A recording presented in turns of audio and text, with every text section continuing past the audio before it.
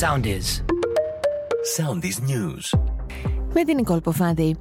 Υπό την σκιά της τραγωδίας στα Τέμπη συνεδριάζει το Υπουργικό Συμβούλιο στις 11. Σύμφωνα με πληροφορίες, το τραπέζι να αποζημιώσει επιπρόσθετες από αυτές της Hellenic Train.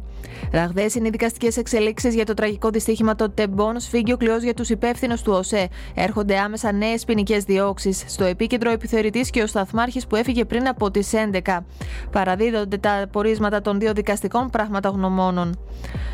Δεν έχει βρεθεί ίχνος από την αγνοούμενη Εριέτα. Το DNA των συγγενών της δεν έχει αντιστοιχηθεί. Η 23χρονη φέρεται να επέβαινε στο δεύτερο βαγόνι, ενώ εκτιμήσεις κάνουν λόγο πως μπορεί να εξαϊλώθηκε η σωρός της.